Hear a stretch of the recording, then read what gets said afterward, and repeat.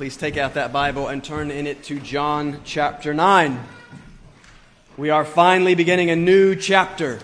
John chapter 9, page 895 in the Pew Bible. I want to try and do something a little bit different with this chapter. I know that I'm going to spend a lot of time in John chapter 10. So, I want to try to be a little bit shorter with John chapter 9. I want to try to do this chapter in just 2 weeks. This Sunday, today, we're going to look only at verses 1 through 7, but next Sunday is Easter Sunday. I hope that you know this, but Easter is a wonderful evangelistic opportunity. Many people are far more inclined to be willing to attend church on Easter or on Christmas than they would on any other Sunday. So I hope that you will try and take advantage of that. I hope that you will try and invite some friends and family this week to join you for church next Sunday for Easter Sunday. Bribe them with lunch if you have to do so. But John chapter 9 is one of those beautiful narratives in this whole book. It's well written, it's compelling, there's kind of some intrigue, there's wonderful conversations, and it's just a wonderful revelation of the person and the work of Christ. So next week, I want to take a big picture look at the whole story with a bit more of an evangelistic emphasis and ask the question, who really is the Jesus that is revealed in this story? So I encourage you, invite some people who need to hear about this Jesus and invite them to come and join us next Sunday at 11. But this week, there is first an ever-present and ever-relevant issue that we need to wrestle with first. This week, we need to take a deeper and more difficult look at something that colors this whole story and the whole of life, maybe the whole of your story and the whole of your life. Here's the question raised by the beginning of our text, a question that we've all struggled with. You may be struggling with it right now. What about suffering? What about my suffering? Last week was revelation and response. John chapter 8 is all about the identity of Christ and also then the identity of true disciples of Christ. Remember, we concluded with 8:58, the climax, the purpose of the whole long conversation. Truly, truly, I say to you, before Abraham was, I am. 8:25, they had asked, who are you? 8:58, Jesus answered, here's who I am. I am. I am Yahweh. I am God himself come in the flesh. The core central claim of the Christian faith is that Christ is God become man. And so we considered Christ's gracious revelation of glory, and we'll consider that revelation and that identity more next week. I am. But for many of us, though we would rarely dare vocalize this, for many of us, our response to this revelation is, well, so what? Right? Not so what in the dismissive sense that we don't care, but so what in the sense that we want but struggle to see what this means for us. How that applies to us. What that has to do with my day-to-day, often difficult life. I am okay, but I am often struggling, suffering, sad, or lonely, or lost. What does the identity of Christ and the revelation of the glory of Christ say to that? What does all this have to do with all that? This has been a year or two or more of great loss for many of you. How does the glory of Christ relate to that? What does the glory of Christ relate to that? That's what we want to consider this morning. Because in this story that is all about sight, what I want us to see is that Christ moves from a revelation of his glory directly to a helping of the hurting. Christ goes straight from the claim to be the all-glorious God to serve and save an all-miserable man, which is a further revelation and demonstration of the glory of Christ. And so here we see that glory specifically applied to very real and significant suffering. And it is in this that we begin to see the effect of his glory on our suffering. It is in this that we at least begin to get an answer for the question of our suffering. And in the spirit of question and answer, our outline is going to be this morning's going to be a little bit different. We're going to try a few different things. We'll see if they work. They may not work. Let's be clear. In one sermon, no matter how long that sermon may be, in one sermon, we can only barely begin to scratch the surface of the problem of suffering. We cannot answer the problem of suffering in one sermon, but we can begin to look at some of the foundations that Scripture gives us. We can begin to look at some of the answers that this text gives us. So what I want to do is walk through this text and seek its answer to 4 questions, or questions that we've all wondered and asked. Number one, here's the question that the disciples are going to ask. Number one is, well, what is the relationship between sin and suffering? I'm suffering.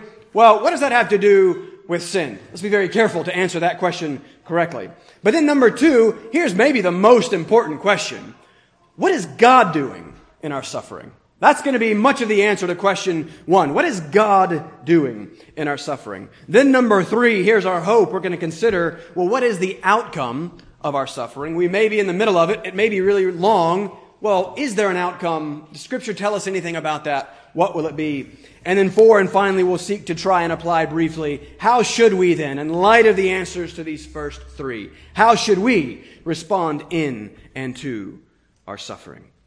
Last week, we considered John Owen's claim that a sight of the glory of Christ is the universal remedy and cure for our souls.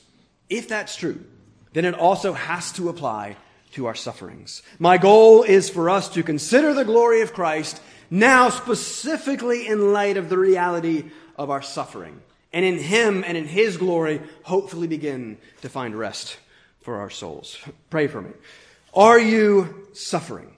Consider the glory of the gracious Christ. Let's read about Him. Let's look at Him right now. John chapter 9, verses 1 through 7. Pay attention. Remember, this is the most important part. This is the revelation of the glory of Christ in God's living and active Word. This is what God wants to say to you today.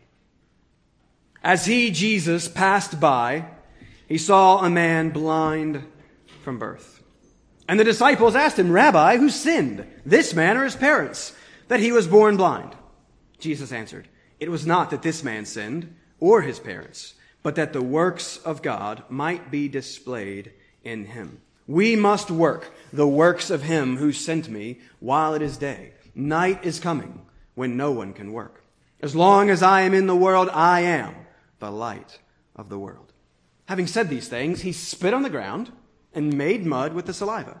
Then He anointed the man's eyes with the mud and said to him, go, wash in the pool of Siloam, which means sent. So he went and washed and came back seeing.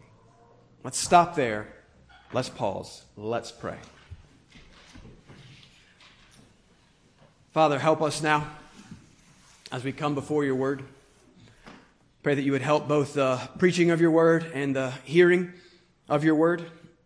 Father, we pray that Your living and active Word would be a means through which Your Spirit works in this time, to teach our minds, to comfort our hearts, to show us the glory of Christ.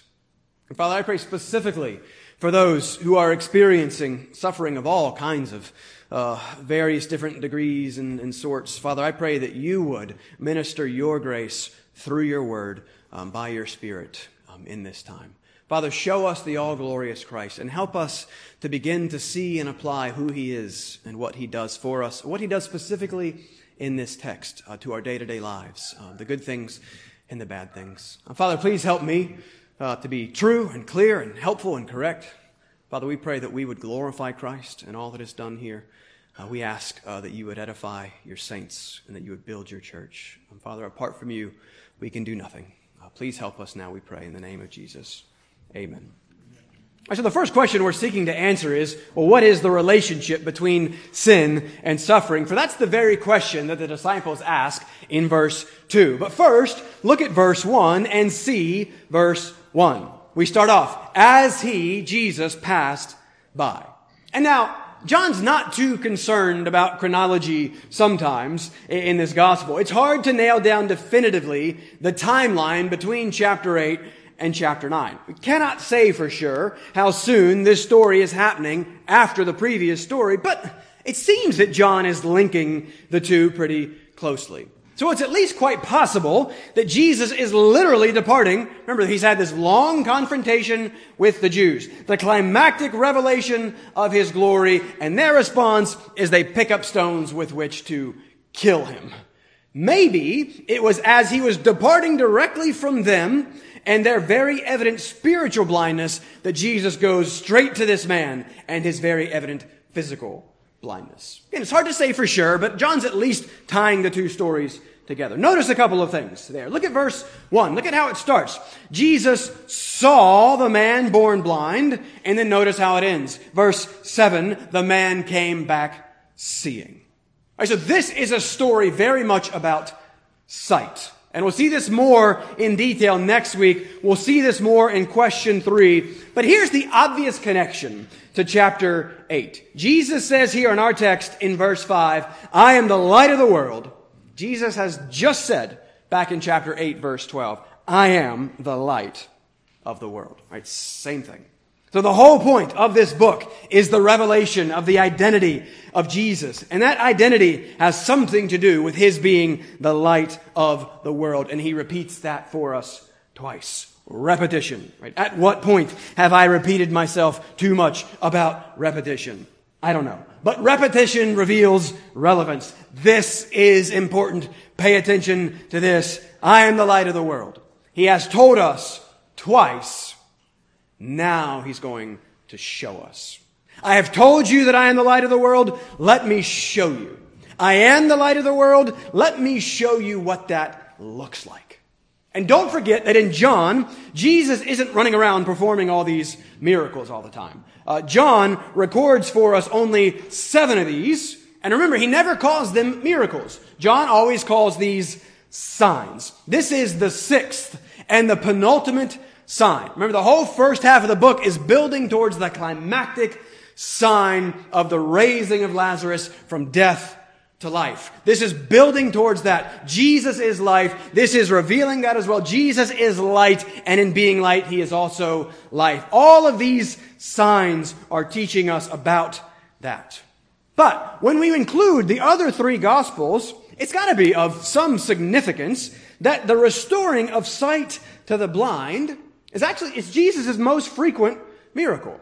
I think there is particular symbolic significance in this miracle, as we will see. And so this is a story about sight. See that Jesus sees this man. See the misery of this man's condition. There are few things more difficult than blindness. And not at all to minimize the difficulty of blindness today. But it was even worse back then. The blind were entirely helpless, and they were entirely hopeless, entirely at the mercy of others. And so this whole story starts with the glorious Christ and this miserable man, the Savior and the sufferer. But, in verse 2, we get a third character entered into the story, or a third group of characters, the disciples. They're back! Remember, they've been entirely absent from chapters 7 and 8. They've probably been around, but they have been unmentioned since chapter 6. Welcome back, fellas. We've missed you guys. Well, maybe not, right? They haven't spoken for a while. Maybe they should have continued to stay silent. This man has a sight problem. The disciples have a speaking problem, which is really a thinking problem, which is really a theology problem. But here's the question. First words from the disciples since chapter 6. Rabbi, who sinned, this man or his parents, that he was born blind? So they're asking the question that we're asking. What is the relationship between sin and suffering? Remember, we've looked a lot at sin throughout chapter 8. Verse 21, you will die in your sin. Verse 34, everyone who practices sin is a slave to sin. Maybe that's on the disciples' minds. Maybe Jesus has been confronting sin. Now here he is confronting suffering, and the disciples are wondering about the connection between the two. But, man, listen, they're not just asking here. They're also assuming. There's a big assumption behind the specific question that they ask. One of the greatest songs of the late 90s was by an English band named Radiohead. It was called Karma Police. This is not a recommendation of the song or the band. I was unregenerate at the time, but I loved the song at the time. It's haunting. It's a really good song. But the chorus repeats throughout the whole song the line, "This is what you get when you mess with us. This is what you get when you mess with us. You do this, you get this." And that's the basic idea of karma. Right? Karma is about causation. Karma is kind of the idea of moral causation. The Sanskrit word karma means action. It's basically the idea of spiritual cause and effect. And this is a fundamental doctrine at the very core of Buddhism, which is then directly related to the doctrine of reincarnation. But for our purposes, what we need to see is that how now, this is not just an exclusively Buddhist doctrine, but how much of this basic idea has infected much of our thinking today. And the disciples, apparently. Because the disciples here are doing what many of us tend to do. They are assuming that there is a direct cause and effect relationship, a direct correspondence between sin and suffering, which really isn't all that different than the idea of karma. We would never put it in those terms, but how often do we basically assume good things happen to good people, bad things happen to bad people, heaven is for the good people, where they get the good things, hell is for the bad people, where they get their bad things. Or we often do this when something bad happens to us. We tend to wonder, well, what bad thing have I done to deserve this thing? We suffer and we look for some sin as the cause or reason for that suffering. The assumption behind that is the same as the disciples' assumption here. This man is suffering. That's obvious. That's evident. We can see the suffering. There must be some sort of sin that is the reason for that suffering. Ooh, what is it? Now, their assumption is wrong. We're getting there. But they're asking a question that we all ask. You either have recently suffered, or you are suffering right now, or you are about to suffer soon. How have you, and how do you tend to respond to that suffering?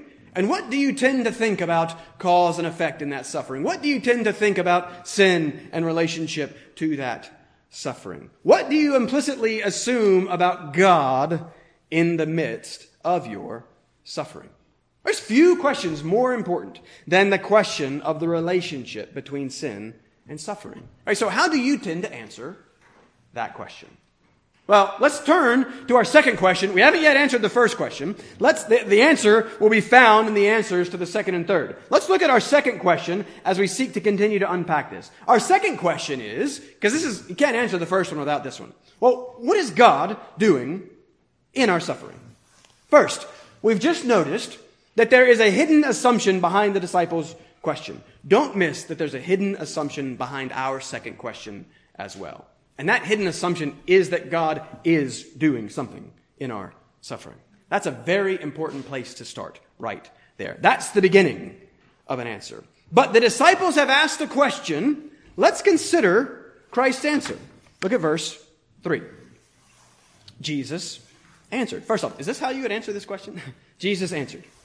It was not that this man sinned or his parents, but that, hina, purpose clause, that, here's why, that the works of God might be displayed in him. What do you think of that answer? Christ's answers are always the correct answers. They are always the answers that we need. That doesn't necessarily mean it's always the answers we want or that it's always an easy answer. Right? Remember, we've just been seeing that Christ has hard words for us. So we're going to unpack and consider these words and this answer, and I want to demonstrate that these are not actually hard words at all, but wonderfully good and helpful words. The disciples say, who sinned? Jesus says, it was not that this man or his parents sinned. So Jesus just dismisses and does away with their false assumption just outright. But I want to dig into this further because Jesus' teaching here is so profound. Right? Suffering is a reality. One of the beauties of Scripture is that it never shies away from suffering. It never minimizes suffering. It instead takes the reality of suffering seriously and then seeks to equip us to respond to that suffering that will and does come. So what I want to do is, I got a little cute here. This might not be helpful. We'll see. So pray that this is helpful. I've come up with 6 statements that are hopefully a faithful summary of the Scripture's teaching on the relationship between sin and suffering. 6 sin and suffering statements, 6 general propositions. Now again, we're not going to solve the suffering problem right now, but hopefully we can lay some groundwork and start to get some answers here that we can then start to talk about and maybe use as we experience suffering in our lives. So we can't spend long in each one of these. Jot them down, consider them, come back and ask me about them, and these can start to help us answer the suffering question. So I want to run through 6 sin and suffering propositions. Write these down and let's chew on these. Number one, all suffering is a result of sin. Number 1. All suffering is a result of sin. Wait a second, right? Isn't that the exact opposite of what Jesus has just said? Well, hold on. That will be number 2. But first, we have to understand what Jesus is not saying. Let's be clear. Jesus is not saying that this man or his parents were sinless. We know that's not the case. We know that none is righteous. We know that all have sinned and fall short of the glory of God. Even this suffering man, even his parents. This is the very reason that Christ has come. Sin is the very reason that Christ has come. He is 129, the Lamb of God who takes away the sin of the world. So the first thing that we have to establish in any discussion of suffering and sin is that all suffering is ultimately a result of sin. Were there no sin, there would be no suffering. Before Genesis 3, before sin, there was no suffering. After Revelation 20, after the dealing with of sin, there will be no suffering. Revelation 21:4. Here's your hope. Hold on to this hope in the midst of your suffering. God will wipe away every tear from their eyes, and death shall be no more. Neither shall there be mourning, nor crying, nor pain any more. And that's because Christ will have fully and finally dealt and done away and put away all sin. Sin is gone, suffering is gone. And so we have to start with the biblical fact that all suffering only exists because of sin. Romans 5:12, sin came into the world through one man, and death through sin.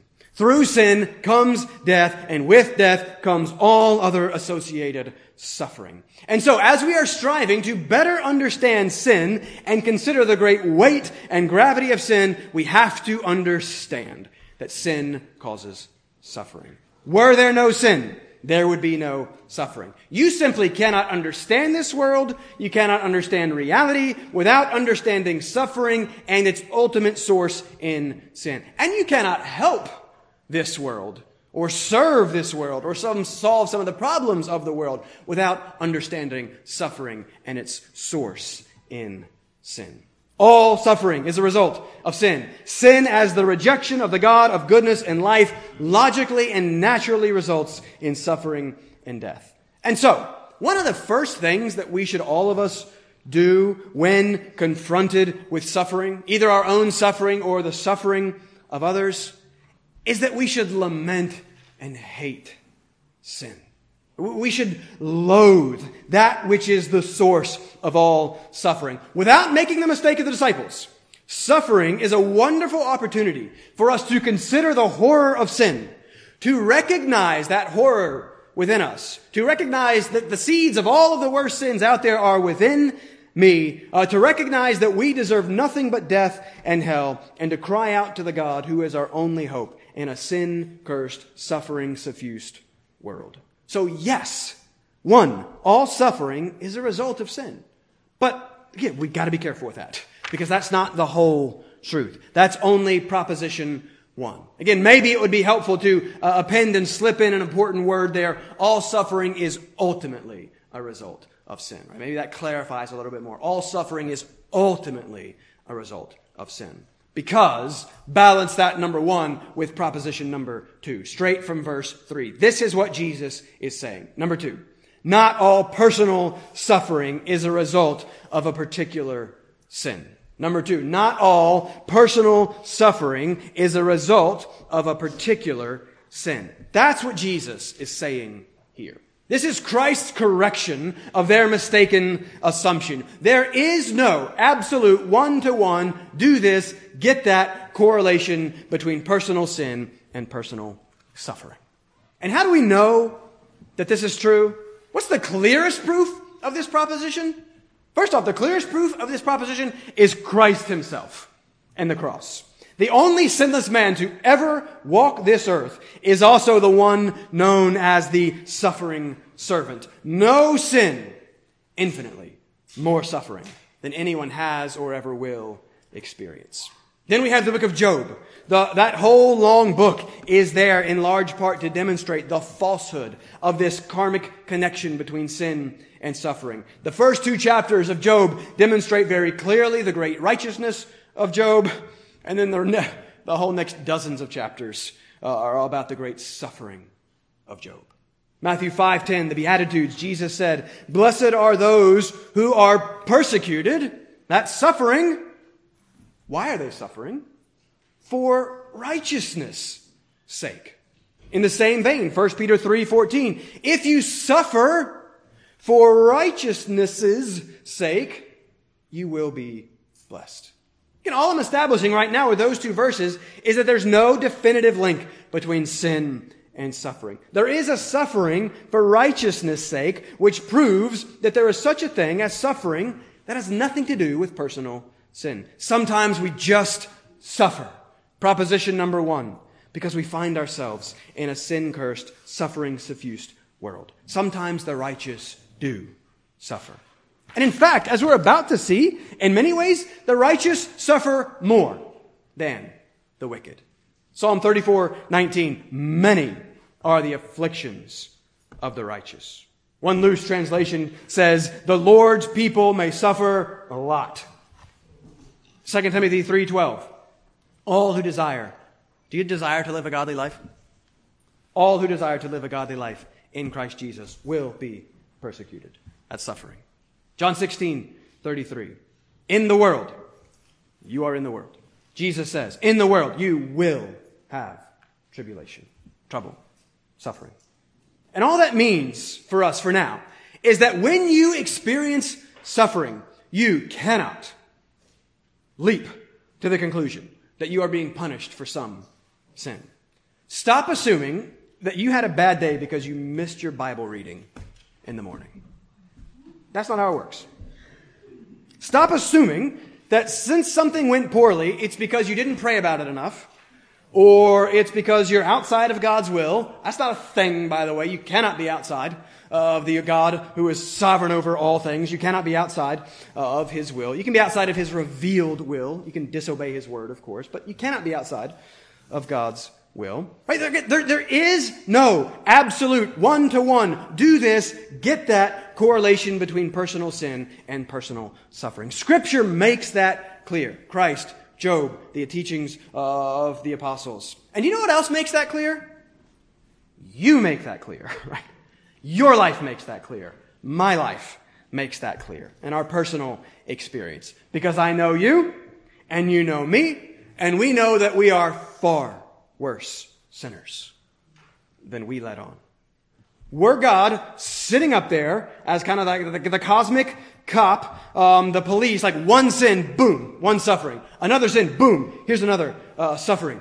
We would all be doomed. This room would be empty. We would all be dead. Praise God that He does not deal with us according to our sins. Praise God that as a father shows compassion to his children, so the Lord shows compassion to those who fear Him. The fact that we are here sitting in this room, breathing and alive, is proof enough that all personal suffering is not a result of a particular sin, for we would all be suffering far more than we are. Right? So we've got to be very careful. Jesus is making it very clear that not all particular suffering is a result of personal sin. But, next proposition. This is also true.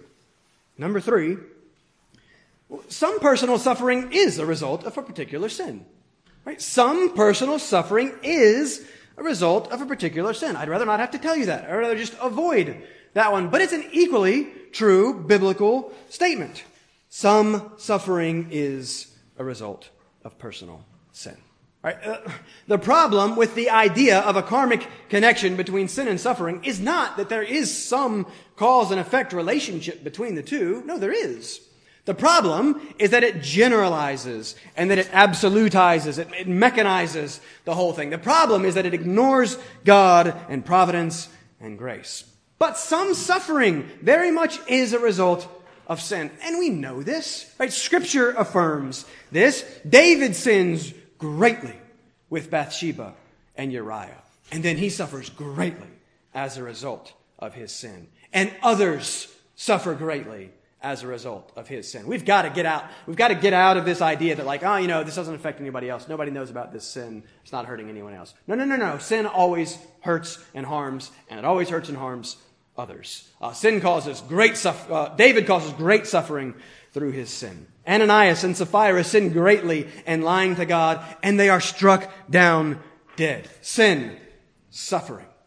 We avoid this one in our consideration of the Lord's Supper. Right? We want it to be as easy and open as possible. But Paul says very clearly, many are weak and ill, and some have died, suffering, because they are partaking of the supper in an unworthy manner. Sin. Sin does cause suffering. Scripture is clear. And again, our experience is clear, right? Sometimes you drive the speed limit, you obey the laws, someone still runs into you, and you get hurt, and you suffer, though you did not sin.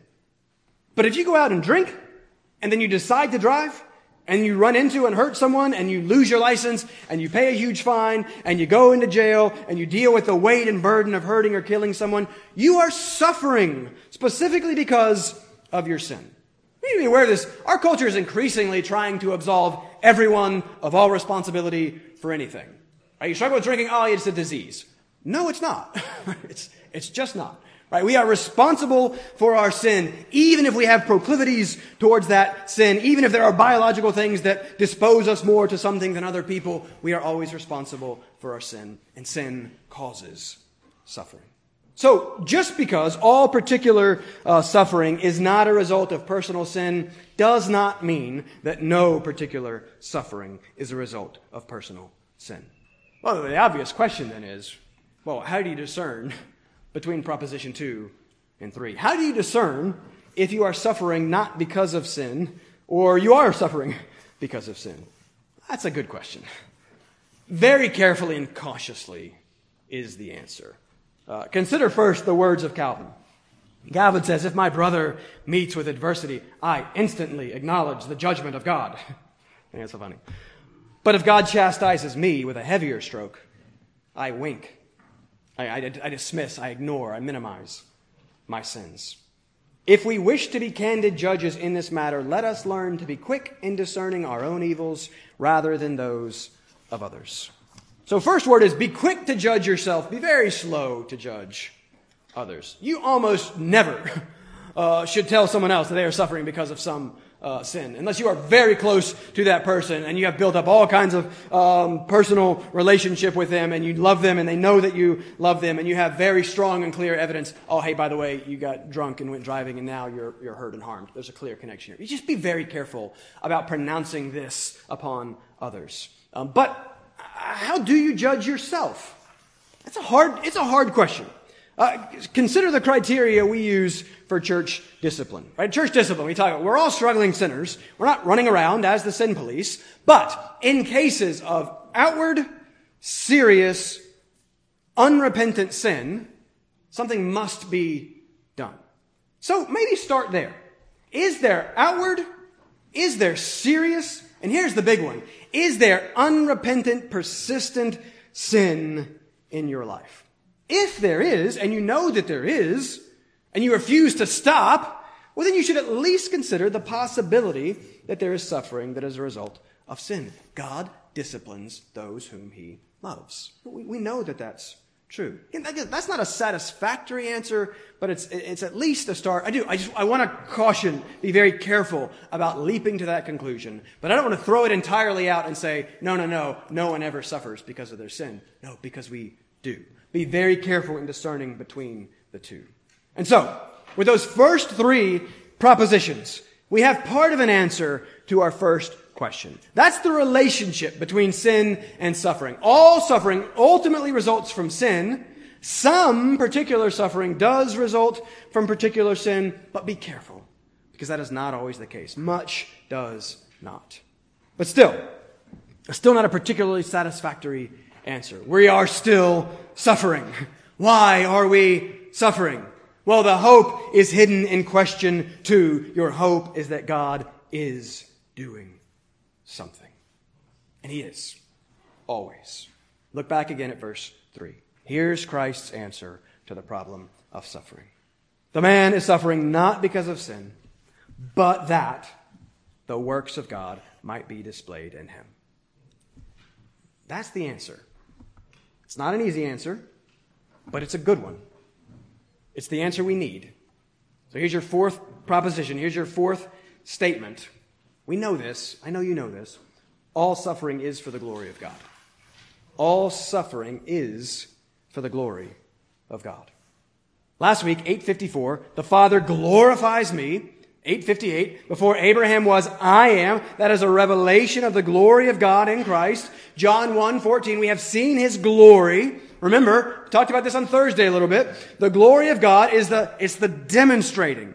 It's the showing and shining forth of the greatness of who He is. It is the display of the absolute beauty of all His perfections. The glory of God is kind of like the sum total of all His infinite excellence and beauty and praiseworthy, then put on display.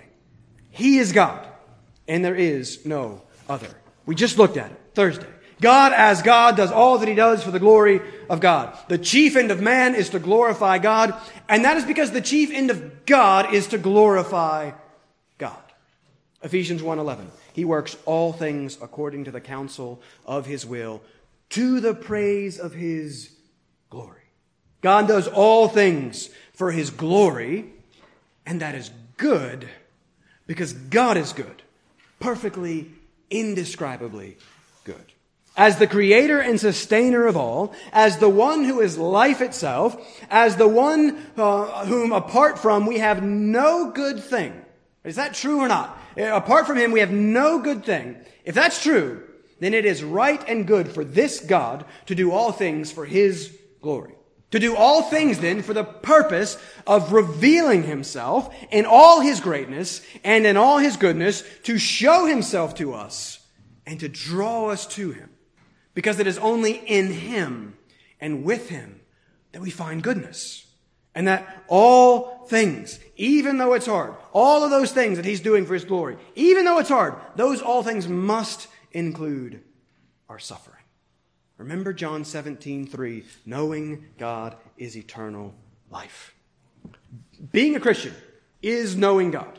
The sum total of the Christian life is knowing God. The whole point of life, you exist to know the God who is life. Remember, that's why God has given us this book, 2031. These things are written. The Gospel of John is a revelation of Jesus, who is the revelation of the glory of God. And the whole point is that we may see and believe and know Him and have life. And if all of that is true, if life literally is knowing God, then anything and everything that God can and does do to make Himself known to us is necessarily good. That is the ultimate answer to the suffering problem. All suffering. The glory of God. Yeah, it's not easy. It's not a quick fix. You're not going to leave here like, all right, it's for the glory of God. I got this. No problem. Suffering's easy now. And that's not what we're saying. But we're seeking to begin to consider our sufferings in light of what God is doing in them. And increasingly then bringing to bear the glory of God on our experience of suffering. But still more needs to be said. I don't want to just tell you that it's all for the glory of God. I want to, by the grace of God, show you. I want you to see the goodness of even suffering, being all for the glory of God. So, those are the first 4 sin and suffering propositions. Let's move to question 3, and let's try to see the goodness of this as we look at these last 2 statements. Number 3 is, our third question is, what is the outcome of our suffering? What is the outcome of our suffering? All right, what's God doing? Well, He's glorifying His name. Wait, well, what about us? What does that do for us? How does that turn out for us? Go back to the story. Look at verse 5. Jesus again tells us who He is. He reveals His glory again. I am the light of the world. Right? Light is life. Jesus is life. Now He shows us. Look at verse 6. We might come back to this next week.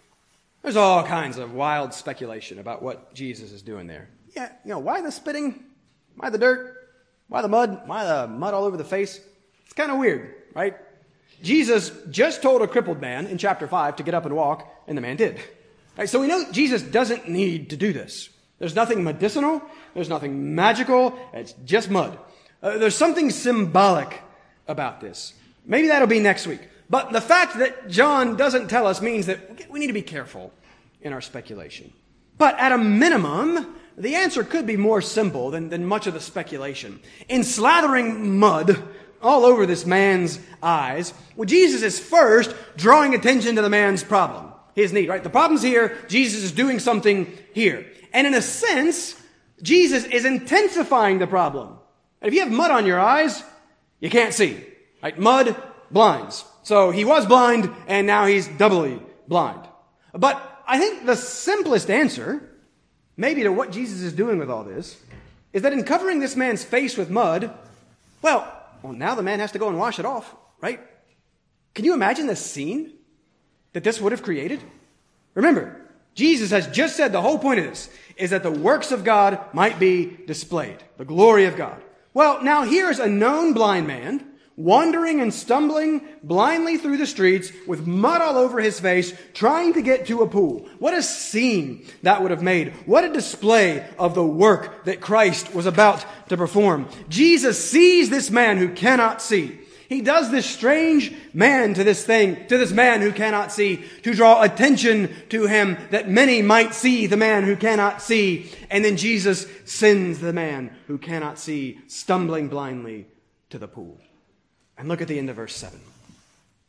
So he went and washed, and he came back seeing. I mean, John's just like the master of understatement. Come on, John. This is amazing. But as we're going to see next time, everyone is seeing the blind man now seeing. How are they responding to the blind man now seeing? That's what we're going to look at next week, so you have to come back. But for now, imagine this scene. Again, what understatement. This man has never seen. I'm sure Jeremy is a wonderful eye doctor. Jeremy cannot do this. Right? Jeremy cannot solve your blindness problem. Susan cannot solve our blindness problem. He had never seen anything. His eyes did not work. In a sense, this might be a hint to what Jesus is doing in the mud. There's nothing that Jesus is restoring because he never had it. This isn't a restoration miracle. This might be a creation miracle. Jesus is creating sight. He's creating something that has never been there before. But just imagine this man covered in mud, wandering around, wondering what's going on. Water wiping light, sight, seeing eyes, weeping eyes, I am sure. Joyful eyes. The display of the all-glorious God has resulted in the good of this all-miserable man. And that's your fifth sin and suffering proposition. I just said that if God is God in life, then anything and everything He can do to make Himself known to us is necessarily good, which necessarily then means it is also for our good. Statement 5. All suffering works for good for the child of God. All suffering works for good for the child of God. Because that's a fact. That's a guarantee. That is a blood-bought promise of God. And I know that you know this. I know I'm not telling you anything that you have not heard and that you don't know. But I know that I think that I know this, and I know how quick I am to forget this when the suffering comes. This is why we have the Word. This is why we have stories like this. This is why we gather every week to remind ourselves of what we've forgotten this previous week. This man has been blind for decades. He has been suffering in a way that is hard for most of us to begin to comprehend. And this story is here for a reason. Christ's revelation of his glory, followed up directly by the demonstration of his goodness in this healing, is here for a reason, and it's here for us. This is here to show you, to prove to you that whatever that thing is that you are suffering, it will work for your good. He suffers, and then he sees. We mentioned Job a moment ago.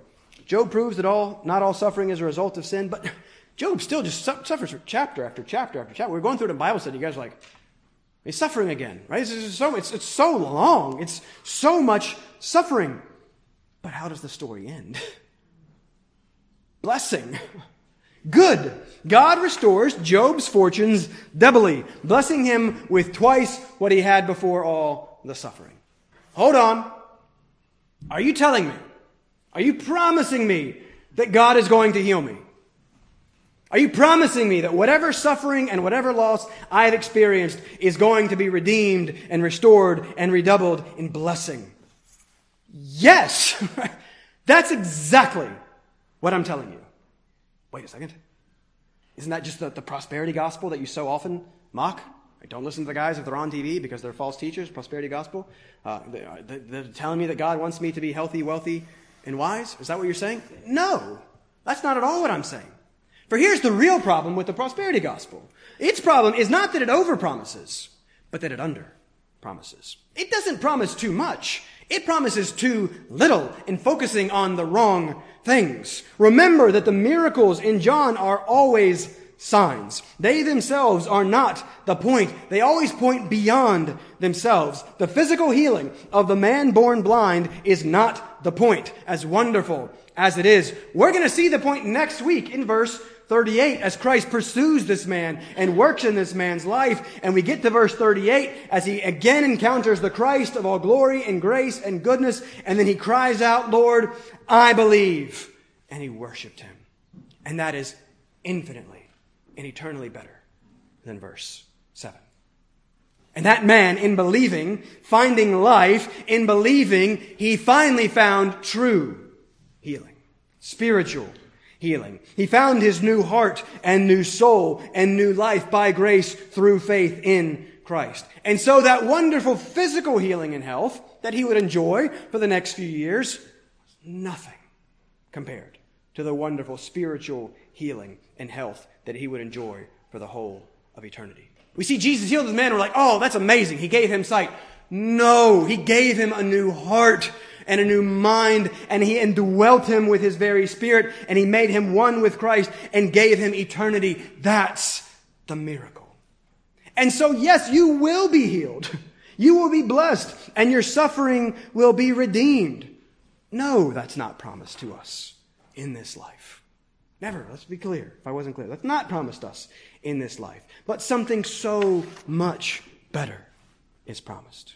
Again, we just struggle to see it. We all just still so struggle to actually see and believe in the superiority of the spiritual to the physical and the eternal to the temporal. And God knows this. He knows us, right? He knows how much we struggle with suffering. And so he is patient with us. He's far more patient with us than we are with ourselves. He's far more patient with us than we are with each other. And he's kind to us in our suffering. And part of that kindness is demonstrated right here in his giving us stories like this one to show us our hope. That picture to us, the promise that he makes to us in Christ. This suffering, whatever it is, no matter how big it is, no matter how long it is, no matter how unbearable it seems, it will work for your ultimate and eternal good. For that not to be true, Christ has to be a liar. For that not to be true, Christ has to have failed. And that is impossible. You desperately need to know the promises of God. You should be rehearsing Romans 8:28 to yourself constantly. We can't let that verse become a cliche. We desperately need that verse. And we know that for those who love God, all things work together for good. You need to know those promises and then pray and fight to believe and trust those promises. You desperately need to know not just the promises of God, but the providence of God. Suffering is hard. Meaningless, purposeless suffering is impossible. It's impossible. For the Christian, there is no such thing as meaningless and purposeless suffering. The God of perfect providence does nothing without plan or purpose. Nothing that does not result in ultimate good. That means that you will experience no pain that does not have plan or purpose. No pain that will not result in good and glory. Rest in the providence of the sovereign and good God in the midst of suffering. And know this, sin and suffering proposition number 6. Know this, as we end, all suffering ends for the child of God. All suffering ends for the child of God. This man's suffering ends, your suffering will end. It already has an expiration date. If all suffering works for good, ultimate good, glory and eternity and perfect, blessed fellowship with God, then that necessarily means that all suffering eventually ends for the child of God. And what an end it will be. Just like this man, the end will ultimately be sight. Blessed are the poor in spirit, for theirs is the kingdom of heaven. Blessed are the pure in heart, for they shall see God. That is what awaits the end of your suffering. That is the blessing and the reward that awaits at the end of your suffering. A sight of the glorious God of all blessedness and life. In the midst of your suffering, and sometimes it's so long, you've got to know that there's an end. And you've got to know that it's an unimaginably good end, and thus unimaginably worth whatever it is the good God sends us on our way there.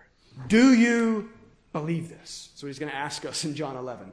Do you believe him? All of these 6 truths apply. I think they're correct. I think they're biblical. All of them apply no matter how big, no matter how bad the suffering. And it is a sight of the guaranteed outcome of your suffering that can transform your experience within that suffering. Whatever it is, know that God sees your suffering, know that God uses your suffering, know that God is present in your suffering, know that God ends your suffering, and know that God reverses and restores and redeems and rewards your suffering. Suffering is an ever-present, difficult reality, but sight is coming because the Savior has already come, and He's showing us here what He has come to do. Question 4. I'll just point out 2 things here, and I'll be done. Thank you for suffering through this sermon. How should we respond in and to our suffering? There's a ton of answers. This should get a whole other sermon. But I just want to draw out 2 things specifically from the text that I think are there and could be helpful. First, look at verse 3. How do you respond to your suffering? First, display the works of God. And then second, verse 4. Look at verse 4. Do the works of God. How do we respond to our suffering? Display the works of God. Do the works of God. How do we display the works of God in our suffering? Well, this man was healed, right? An obvious demonstration and display of God's glorious work. Well, what about when we're not healed? How do we display His works and His glory in the midst of that suffering? Well, I think it's in large part, it's by suffering well. Suffering well displays the work of God. How is that? Well, again, this is not easy.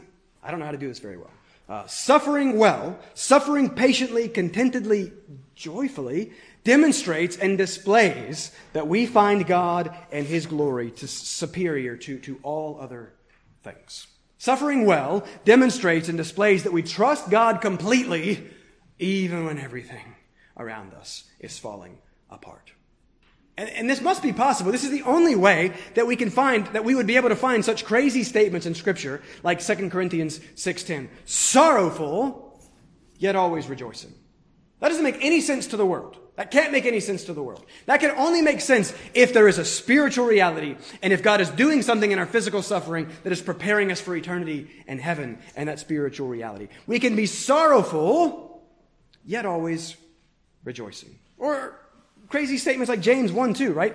This is a command. This is God's law. Count it all joy when you meet trials of various kinds. Or sufferings. What? Or what we just read in Romans chapter 5. Let me commend to you in your suffering, Romans chapter 5. To suffer well, you really need, there's a couple of things you really need. Well, you need the whole of God's word, of course. And you need brothers and sisters in Christ around you to help you suffer well. But specifically related to the word, to suffer well, you need what God has given you in the Psalms. Because there we see an inspired demonstration of what it's like to suffer in response to hardship. David just crying out and calling out, complaining not about the Lord, but complaining to the Lord. Right? What's going on here? I'm struggling. I'm suffering. Help me. You need the Psalms. You need what God has given you in Romans chapter 8. Romans chapter 8 is one of your most wonderful resources in the midst of suffering. And you need what God has given you in Romans chapter 5. We just read this. Romans 5:2, we rejoice in hope of the glory of God. Okay, easy. That sounds great. Of course we do. But verse 3, not only that, but we rejoice also in our sufferings. Hey, what? How? We rejoice in our sufferings. Here's the key word. Catch the participle. Knowing. We rejoice also in our sufferings, knowing. Knowing transforms suffering. Knowing that suffering produces endurance, endurance produces character, character produces hope, and hope does not put us to shame. Because, love, this is such a beautiful picture. God's love has been poured into our hearts. Derek's favorite verse. This is the secret. It's the answer to our second question. It's knowing that God is doing something. It's statement 5. It's knowing that all suffering works for the good of the child of God. That's how we can begin to start and rejoice in our sufferings, because we know its end purpose and we know that it ends. And its end purpose is endurance and character and hope. And we are sustained to the end by God's love that is better than life, as it is poured into our heart through the Holy Spirit, whom He has given to us. We have a hard but blessed opportunity to display the work of God in our suffering. So we display the work of God in our suffering, and we do the work of God in our suffering. How? How do we do that? Well, notice again what Christ does in our passage. He focuses on the suffering of another. He is the suffering servant. He is the man of sorrows. He is about to suffer infinitely for the sins of His people. That's the gospel. That's the whole point of this. This is the good news, that this glorious Christ has come to take our place, take on flesh, and suffer and die for our sins. That's the real good that He has come to do. All the relative good that He does in His short time on earth is to point us to that. And that's our hope. That's what transforms our suffering. But notice how the suffering one sees this man in his suffering, and then moves towards this man in his suffering, and then seeks to help this man in his suffering. The suffering one focuses and sees the suffering of another. One of the best things that you can do in your suffering is see and seek to be a blessing to someone else in their suffering. And in so doing, you are imitating Christ right here. In so doing, you are doing the works of God. And in so doing, you will also amazingly find great comfort and relief for yourself and your own suffering. But we know this is true, though we still struggle with it. It's amazing how much I can make my relatively minor sufferings look huge when I turn inward and I rehearse them and I dwell on them and meditate on them and build them up in my head and somehow convince myself that no one has suffered like I have suffered as I focus on that suffering. Right? It's so silly what we're able to do in our own heads. But when, by the grace of God, I'm able, this needs to happen more than it does, when I'm able to then turn outwards and focus on the suffering of others and see their very real suffering, all of a sudden, this suffering feels different. It feels less. It feels little. Not that it's not significant, but now my focus is here, where it's meant to be. And remember, sin is self-focus. Grace turns us outward to the Lord and then outward to His people. And so you do the works of God by, in the midst of your suffering, seeking to be a blessing to others who are in the midst of suffering as well. And I've already gone long. Are you suffering? Yes, in some way or another you are. Life is suffering. And the Princess Bride, life is pain. Anyone who tells you otherwise is trying to sell you something. Life is suffering, and Scripture knows that, and it tells us that. So consider now that suffering in light of the glorious and gracious and good Christ, who has come to save sinners from eternal suffering, who has come to save us from that eternal suffering that we deserved for our sin, and then who promises to use our temporary suffering for our ultimate good, which is eternal pleasure and joy and fellowship and relationship with Him and with His people. Suffering is never easy.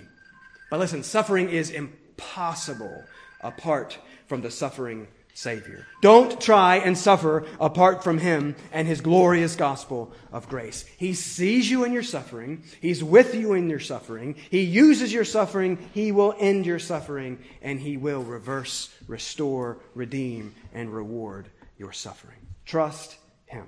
A sight by the gracious work of the Spirit of God, a sight of the glory of Christ can transform the saints' experience of suffering. Let's close with a word of prayer. Father, thank you for your grace. Father, thank you that you are not like us. We thank you that your ways are not our ways, your thoughts are not our thoughts. And in the context, Father, you are revealing to us that you are far more compassionate and kind than we are. We thank you that you are a gracious Heavenly Father who has great care and concern for His children. Father, we thank you that you are an all-powerful, gracious Heavenly Father. And so you have the ability, Father, to work all the things in our lives for our ultimate good. Father, many of us are struggling.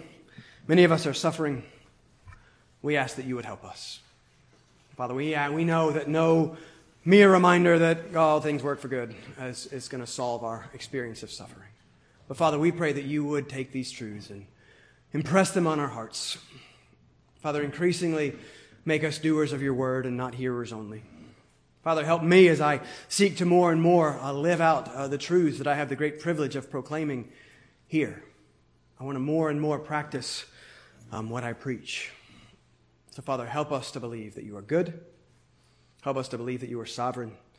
Help us to believe that you are truly in control and that you love us so much that you ordain hard things for our lives to bring about eternally good and glorious things for our eternal lives. Father, I pray simply that you would encourage us and that you would help us to more and more love you and trust you in the midst of our suffering. I ask and I pray all this in the name of Jesus. Amen.